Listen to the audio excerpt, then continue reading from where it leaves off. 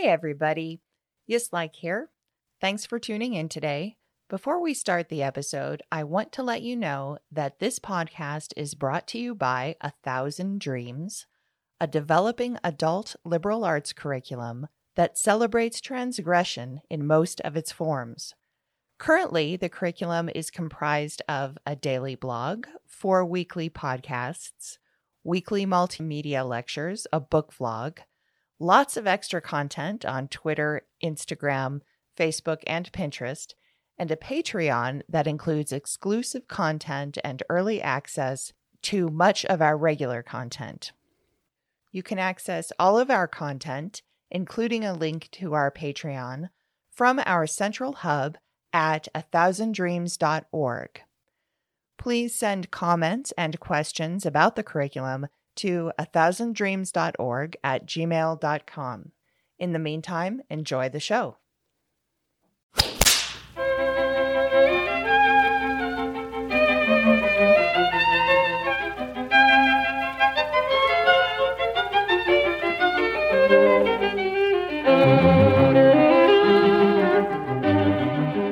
Hi, everyone. Welcome to Meet the Rockadopolis. I'm Yislike Rockadopoulos. Lance Rockadopoulos here. And today we're going to be talking about our experience at the NOCO Slosh.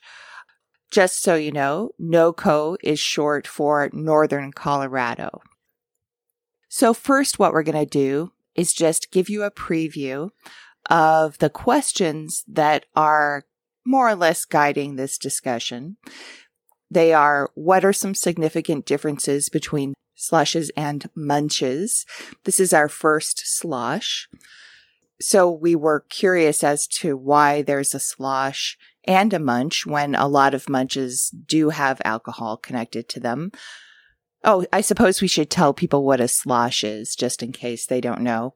A slosh is a lot like a munch in that it is a kinky get-together in a public place, basically for meeting people in a vanilla context.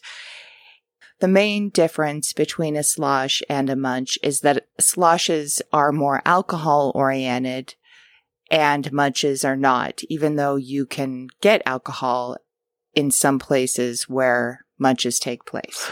And to contrast that with play parties, both sloshes and munches, there's basically no kinky activities per se happening. So the second question is, to what extent did we feel comfortable in this particular space? Another question would be, to what extent did the overt emphasis on alcohol influence our experience there? To what extent did we feel comfortable doing power exchange and why? To what extent did we feel most comfortable being sadomasochists and why? What were some differences in our individual comfort levels at different points during the evening? And with regard to all of these questions, how does space and place factor into our comfort levels? So the slosh was on a Friday night, and Lance picked me up at my home in Boulder County, and we headed north toward Larimer County, which is one of the northernmost counties on the Front Range. Yes, I remember that I had your kayaks in the back of my pick-em-up truck. We planned to do a nice lake kayaking tour the next day. As it happens, I do have a history in Larimer County that is stained with trauma and personal defeat. Oh, dear. I taught at-risk youth in the town of Loveland for 2 years, but at-risk is really a euphemism. Most or all of the students in the 2 programs where I taught had already experienced tremendous amounts of abuse and neglect by the time they got into the programs. And they were in the programs because their behaviors resulting largely from the abuse they had experienced tended to be extremely disruptive and frequently dangerous to themselves and others, especially in classroom environments.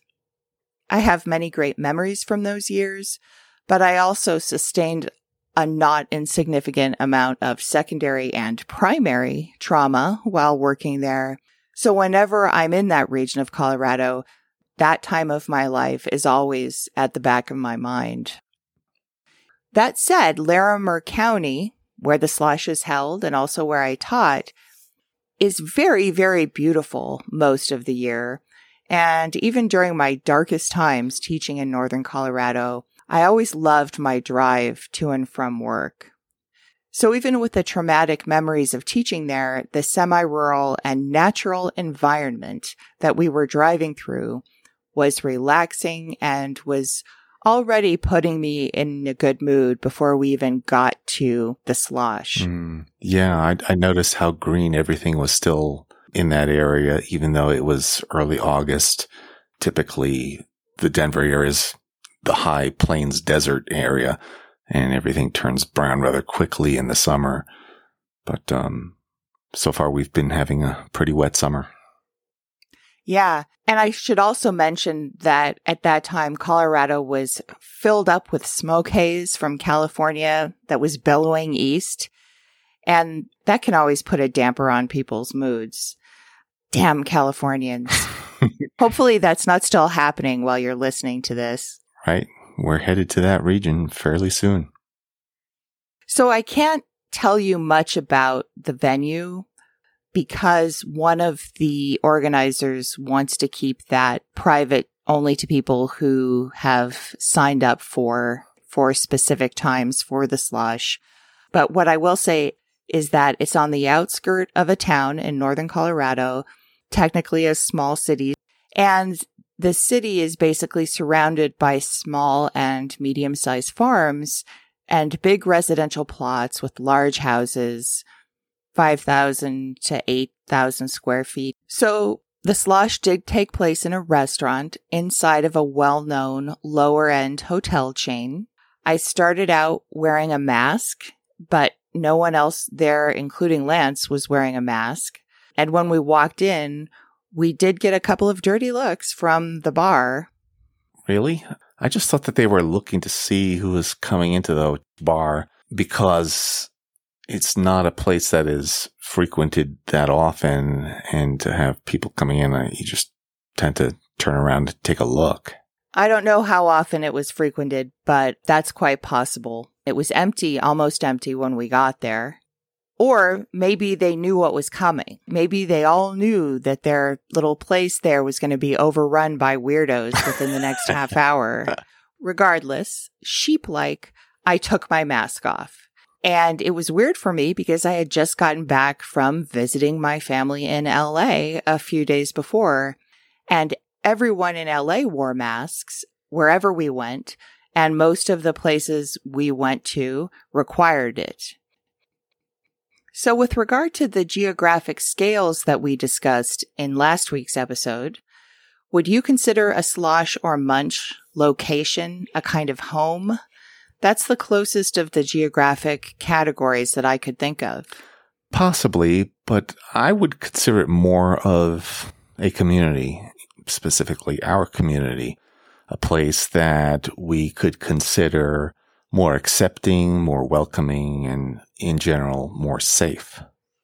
Yeah, that definitely makes sense. And looking ahead in the episode, I mean, I really did feel throughout the night that we were at a community event. And even though we weren't from that region, that we were welcome as Kinksters. I've often had the feeling, without much evidence, that the Northern Colorado kink scene was more closely knit than other kink scenes on the Front Range that we've had some experience with. And that slosh did provide some evidence to support that feeling that I had. Yeah, I would kind of agree with that. We'll get into it a little later, but it's kind of obvious upon first evidence that there was, and this is what I was afraid of, that some of the groups might be a little cliquish, that there was definitely some kind of established order already. So we went in, we sat down at a booth. There was a roped off area up some stairs, kind of like a mezzanine for the slosh. I just assumed, seemed obvious, but no one was up there yet. And so I didn't want to be the first Kinksters up there. So we sit down at the booth in the main dining area, and there's a country western singer in one corner of the dining room, just belting out country western songs. Yes, the entertainment for that night is definitely worth mentioning. I don't know if the country western singer that entertained us was the same throughout the whole night, but it was rather comical. He had absolutely no microphone technique. The microphone was producing a ton of feedback. And in addition to that, he walked around the whole area, the bar, the mezzanine area, basically annoying what I would consider annoying patrons with a pretty bad fiddle playing. So after maybe 20 minutes, the first Kinksters arrived besides us and went up to the mezzanine. Yeah, upon their arrival, and it's kind of curious that they arrived all at the same time. There was a group of about 6 people in their late 20s, early 30s. But when we approached them, they were very welcoming. There was a little bit of apprehension on their part, or maybe nervousness. And I thought that to be kind of expected, but different in that they definitely wanted to make an attempt to welcome us. And that's what I felt, and I appreciated that. Later on in that night, I noticed that the majority of them were ordering martinis, so I dubbed that table the martini table. Yeah, so how would you describe the overall ambiance of the restaurant? Like the decor, the lighting? Yeah, pretty chill, pretty soft, a lot of wood, a lot of leather and soft fabrics, low lighting, not like modernistic, not aggressive in your face. It was a relaxing atmosphere. To me, it seemed a lot more relaxed than most of the bars that I've been in within the last few years. And maybe that's just because it was on the outskirts of town in a low-end hotel. So maybe 20 minutes or so after that first group arrived, people started streaming in pretty steadily. And as soon as that started happening, it started getting more interesting, of course. So the first person that we talked to was an octogenarian gold miner.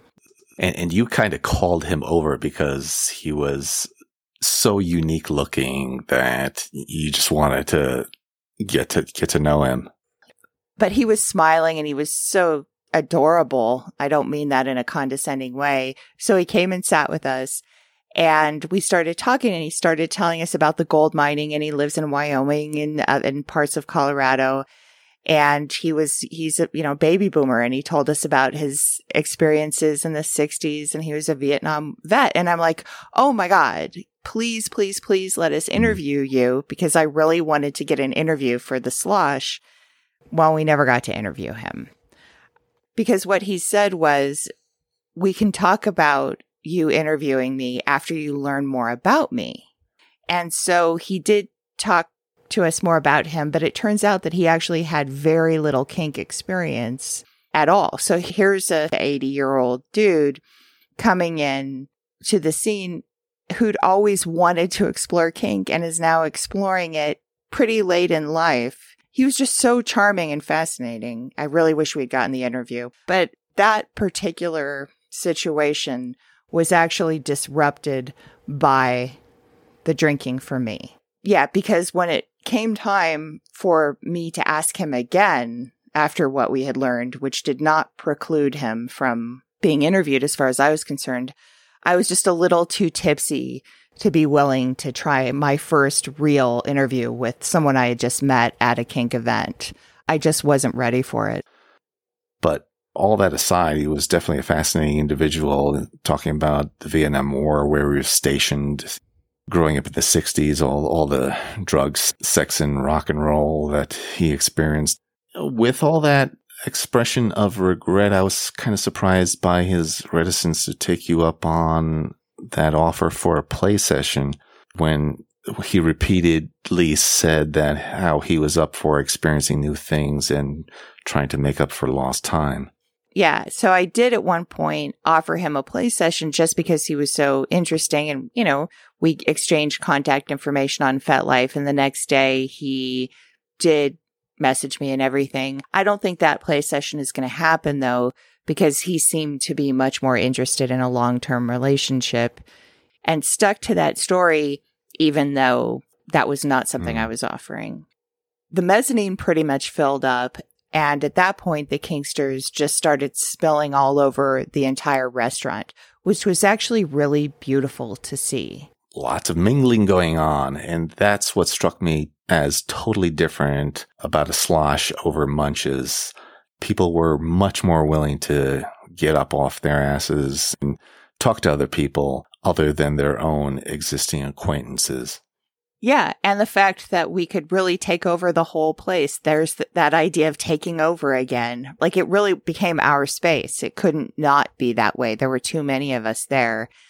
And that made it feel kind of homey to me in some ways. We were there under totally legit circumstances, and we just relaxed all over the place.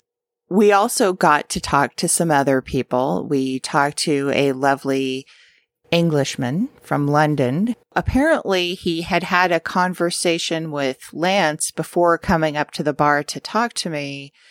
That was a little odd. I like him a lot, and he was very cool. We talked about American women being completely gaga for British accents, and I'd seen him in other kinky events at Munch's, and so it was great to get to know him a little bit more. But talking to this English guy in the middle of this semi-rural motel restaurant, I think that took it to another level right there. I forget what we talked about, but at some point I mentioned you, and he expressed an interest in talking to you, and he basically wanted me to point you out to him. We did talk about different types of impact play and various strategies in impact play and such. So then I went back up to the mezzanine, and we talked to one of the organizers of the Munch, who was a very lovely woman. Do you have anything to say? I did not get to talk to her too much. I met some other individuals while you were talking to her. There was a student from Northern Colorado, I think it's called, in one of the towns. Greeley. So then the English guy comes up and hands me a sticky note with the word Sjambok on it. We had been talking about beating someone bloody, and so he was telling me about the Sjambok because he said certainly that would do the job.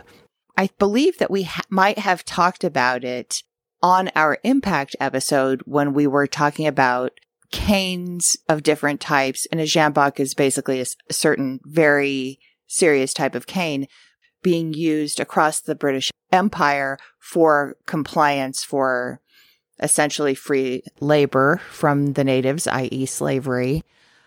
And so the whole thing was just so evil. And there's this British guy saying, here, use this colonial imperialistic torture device on your slave. It was just unbelievably fun. But the only problem is we've discovered later that it's an implement that is very hard to obtain. It's apparently made out of either rhinoceros or hippopotamus hides. Rhino leather is totally illegal, but hippo leather is not.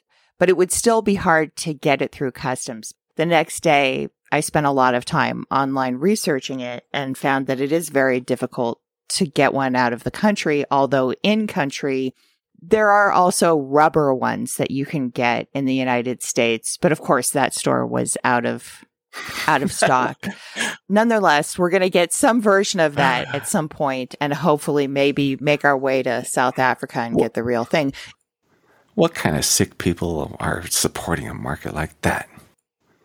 And then I got to talk to another Dom, actually a switch, but was happy to speak to me in her Dom persona. From her, I learned a lot about some controversies that happened in the Metro Denver scene that I had heard of only very vaguely. I got the whole scoop on that. So she's a fun person to know as well. And overall, it was just really a good social environment, and I was really pleased about the whole thing. And the alcohol has to have had something to do with that relaxation. I think I had a total of 3.5 glasses of Chardonnay, and that was plenty How much did you drink? I had 2 beers and a gin and tonic at the end. So not too much. And so, of course, it wasn't just our drinking that made us more relaxed, but it was also the fact that everyone else was drinking, or that I imagine most of the people there were drinking at least a little bit, since it was a slosh. So that relaxation was kind of communal. So the questions. So the first one was, to what extent did we feel comfortable doing power exchange, and why? Do you think we did any kind of power exchange there? We certainly were comfortable talking about our relationship with other Kingsters. So the power exchange was mostly that we spoke openly about it to other Kingsters, but it was fun. It was, of course, very nice to be able to talk about power exchange with people who wouldn't be horrified by it. Okay, so another question is, to what extent did we feel most comfortable being sadomasochists, and why? We didn't do any sadomasochism, right, did we? But we did feel comfortable about being ourselves. And we did talk about sadomasochism, especially with the English dude, in very plain terms. And we were talking about a very, I would say, a taboo-ish type of sadism, right? We were speaking openly about imperialism and kinks based on non-consensual slavery. We were basically talking about a tool of apartheid.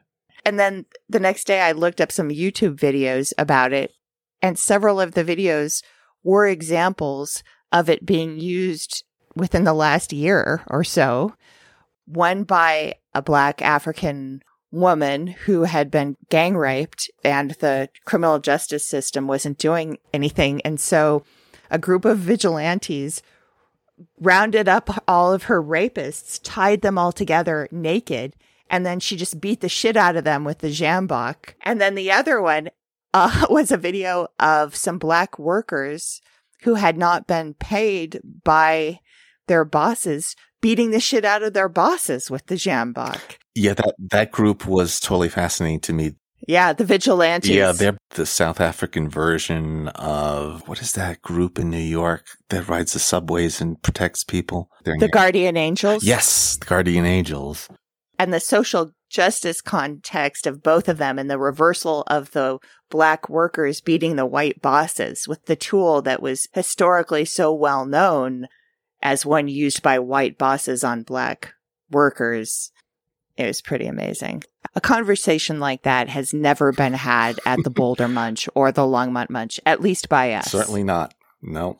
Could you even have that conversation before copious amounts of drink? I don't know. In a public place? I don't know. Probably not. What are some differences in our comfort levels at different points of the night? One difference was that the cocktail table immediately got my hackles up. It was a group of people. They did not seem friendly. They seemed very cliquish. They seemed to me like they were straight out of high school, and they reminded me very much of high school. I was back in my high school place. Was there any moment when you didn't feel comfortable? Approaching that guy from Nebraska, he was on his phone and it looked like he was doing work, and that's what I basically asked him, and he put his phone away and started talking with me, and I appreciated that. So you were nervous about approaching him? Yes, and I was nervous approaching the younger woman from Northern Colorado University because I knew that she would think that I was an older guy trying to hit on her. And did she? So those were two uncomfortable situations. Her responses were very reserved and controlled, and the conversation basically didn't go anywhere because of that.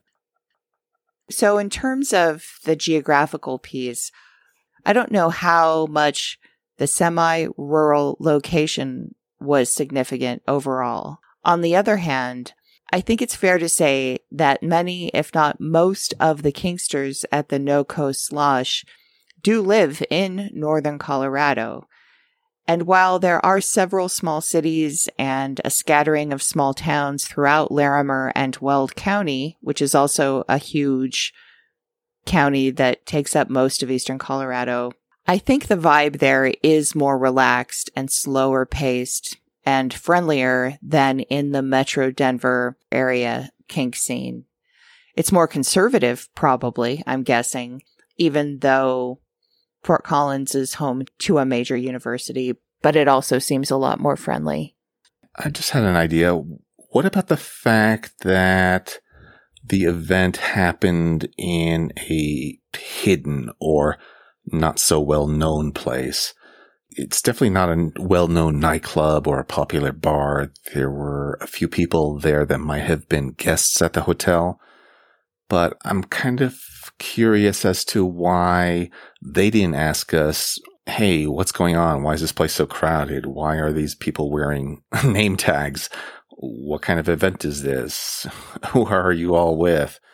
I think that the event organizers like the fact that it's not well known and in that way sort of exclusive. Yeah, I kind of like that too. I think that might have been one of the reasons why the organizers want to keep the location just to people who RSVP. Mm-hmm. Back to the question about the difference between a slosh and a munch.